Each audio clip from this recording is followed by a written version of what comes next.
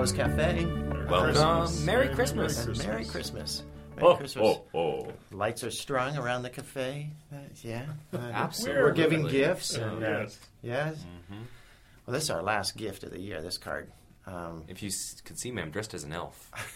And what about the gnomes, huh? Yeah. Oh, Yeah. They're all over. Do they know Yeah, that you, does this audience know that you do the gnome thing? No, it's best. No I've tried to keep it a I secret. had, Gnome okay, well, now it night. is. Yeah. Out there in the Gnome open. night is a big deal for us. Yeah. It's a big deal. Yeah. Yeah. They gnome around. It's, They what, do. the nomenclature? Yeah. That's right. I'm sure that's been thrown around a few times at your gnome night Every year. every year. So, this is the last cure card that we are doing. Can you just give them 20 seconds on the because we can't just leave them there. They just 20 seconds on your gnome night. They should know. yeah. Oh, okay. Okay, here we go. Somebody gave, I think Stacy, my wife, bought a friend a book on gnomes just because he looks like a gnome. And the gnomes are just these wee, odd little people with these little dunce hat looking things. But they go out into the woods. It's fable, it's mythical, to help winter animals and running animals and such, badgers, just to feed them in the winter.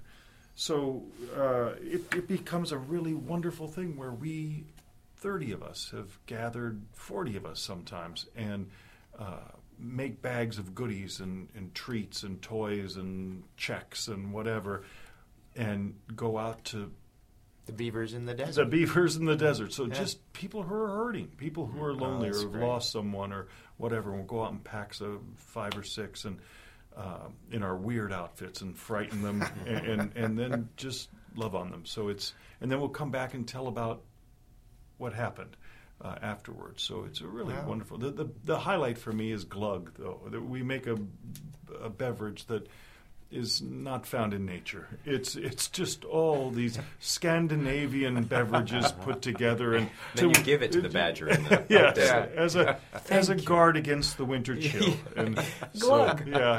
Glug. Do you make them drink it? No, you it's stand it off and it's go. just it's to They light it. sustenance Light it, and yeah. For torches. Torch. Yeah, absolutely. Go out into the night with glug on a torch. Anyways, start one of those in your Yeah. neighborhood. Happy You'll- glug on a torch to Yeah. you. Well, now for something really true Yeah. and redemptive here. Last card.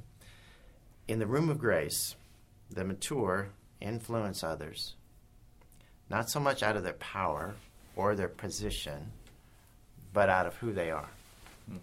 This is in the room of grace. The mature influence others, not so much out of the power or their position, but out of who they are. What an upside down card that is. It is.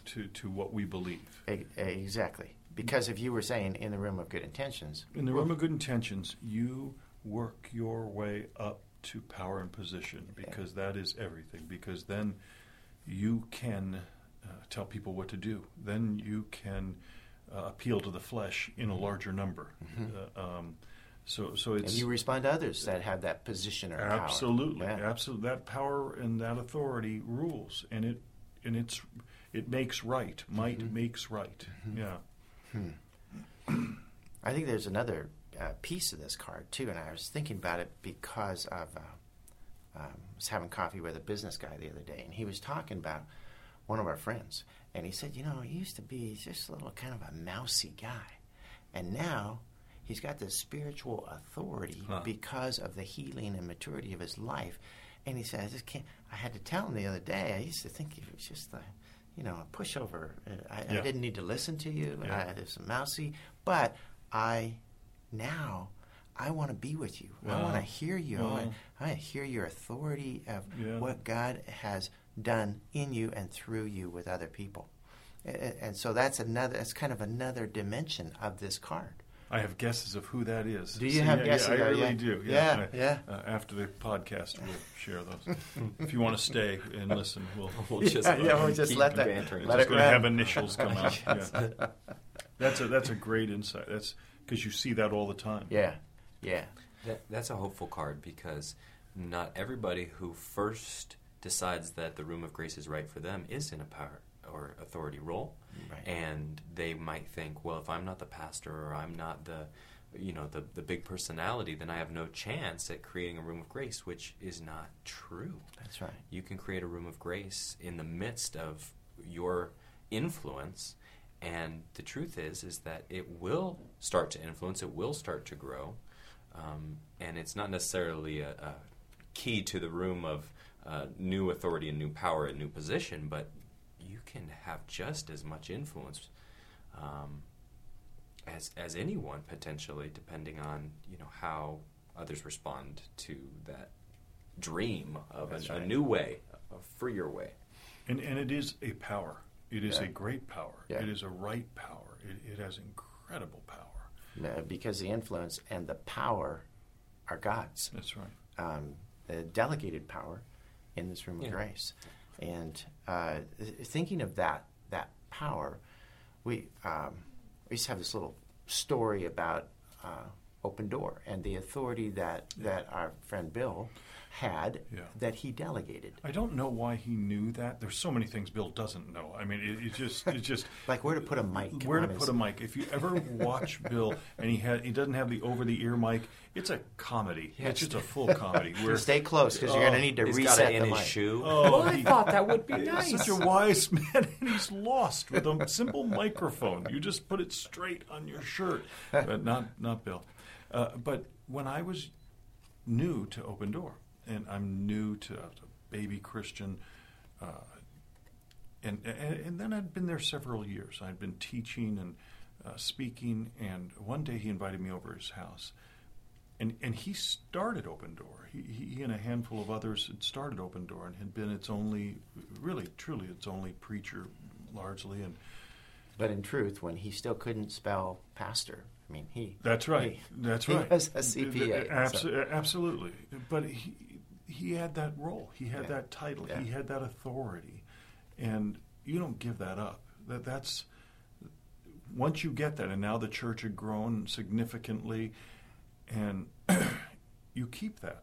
That's all I'd ever seen, is you keep that as hard and as fast and as strong as you can. And I remember the day in his backyard, he said, "John, you are supposed to be the preacher here, and I want to watch God move you into this pulpit. I'll stay, and I'll help develop leaders, and I'll help do what we need to do, but it's time now." And he was a young man. He says, let me step into other roles, and you take the pulpit. And I thought, I just couldn't understand it. I couldn't understand that someone, it was before I understood this card and even valued that card. And I thought, there's a little foolishness in that, and I couldn't understand that at the time. And now I look back and I realize, he knew that his authority came out of his person and his maturity. And it's true to this day. I mean, there's nobody at Open Door who for a second doesn't, even though Bill's in no role of authority, just like you, there's nobody at Open Door who questions who the true mature people are in our body, and that they would rank Bill in that role of veneration of a friend and a big brother and a dad, regardless of the fact that he has no position. He has no position of authority at our church anymore. So I've watched that be lived out, watched it be lived out with you, watched it be lived out with Bill, and I long to be in, like, keep doing that with others. It's been passed on to me now. I'm constantly longing to give up those roles of authority so others can step into them. Yeah. I just haven't had the other part happen where I had the influence without the role and title. So I'm looking for some more titles again because it didn't work in my case. No, I think it worked. Yeah. And you mentioned this word foolishness. It sounded foolish. Absolutely. And it reminds me that's how the kingdom works. That's how the Father set it up. That in Corinthians, where Paul says, God does use the foolish to confound the wise. And it does seem foolish the way he set up the kingdom. Yeah. Because we're used to the power and the position and the titles and all the other things that resources that we can see to push people, to make them follow, to coerce them, and we do it. This is not the room of bad intentions. We do it with good intentions, Right. but it is just not the way God intended the kingdom to work. And if that spiritual influence is not there, and you have that role of authority, people will honor the authority, Yes. but they won't come under your spiritual influence, which is a sad, sad thing for when a leader discovers that. Oh my gosh, I've got everything I ever wanted, but I have nothing to say. I'm not influencing this audience, and they know it, and I know it. And that's a sad, sad day for a leader who has all those things that he had gone or she had gone after. Yeah. I think this is part of the destiny as well that the Room of Grace continues to nurture. Destiny dreams, influence, helping other people, serving other people, loving other people, that flourishes in the Room of Grace. And what we're talking about here is an authority or an influence that's not so you have the authority, it's so the authority can be used for other people. That's part of the unexpected twists in the Room of Grace where you get to discover, I get to be used in these people's lives. Right. I had no clue. To discover that the gifts that I've been given are always for the betterment of others, not for my exalting myself. Exactly. And I think about so many folks who are learning this process of submitting to another's strengths and letting them protect weaknesses.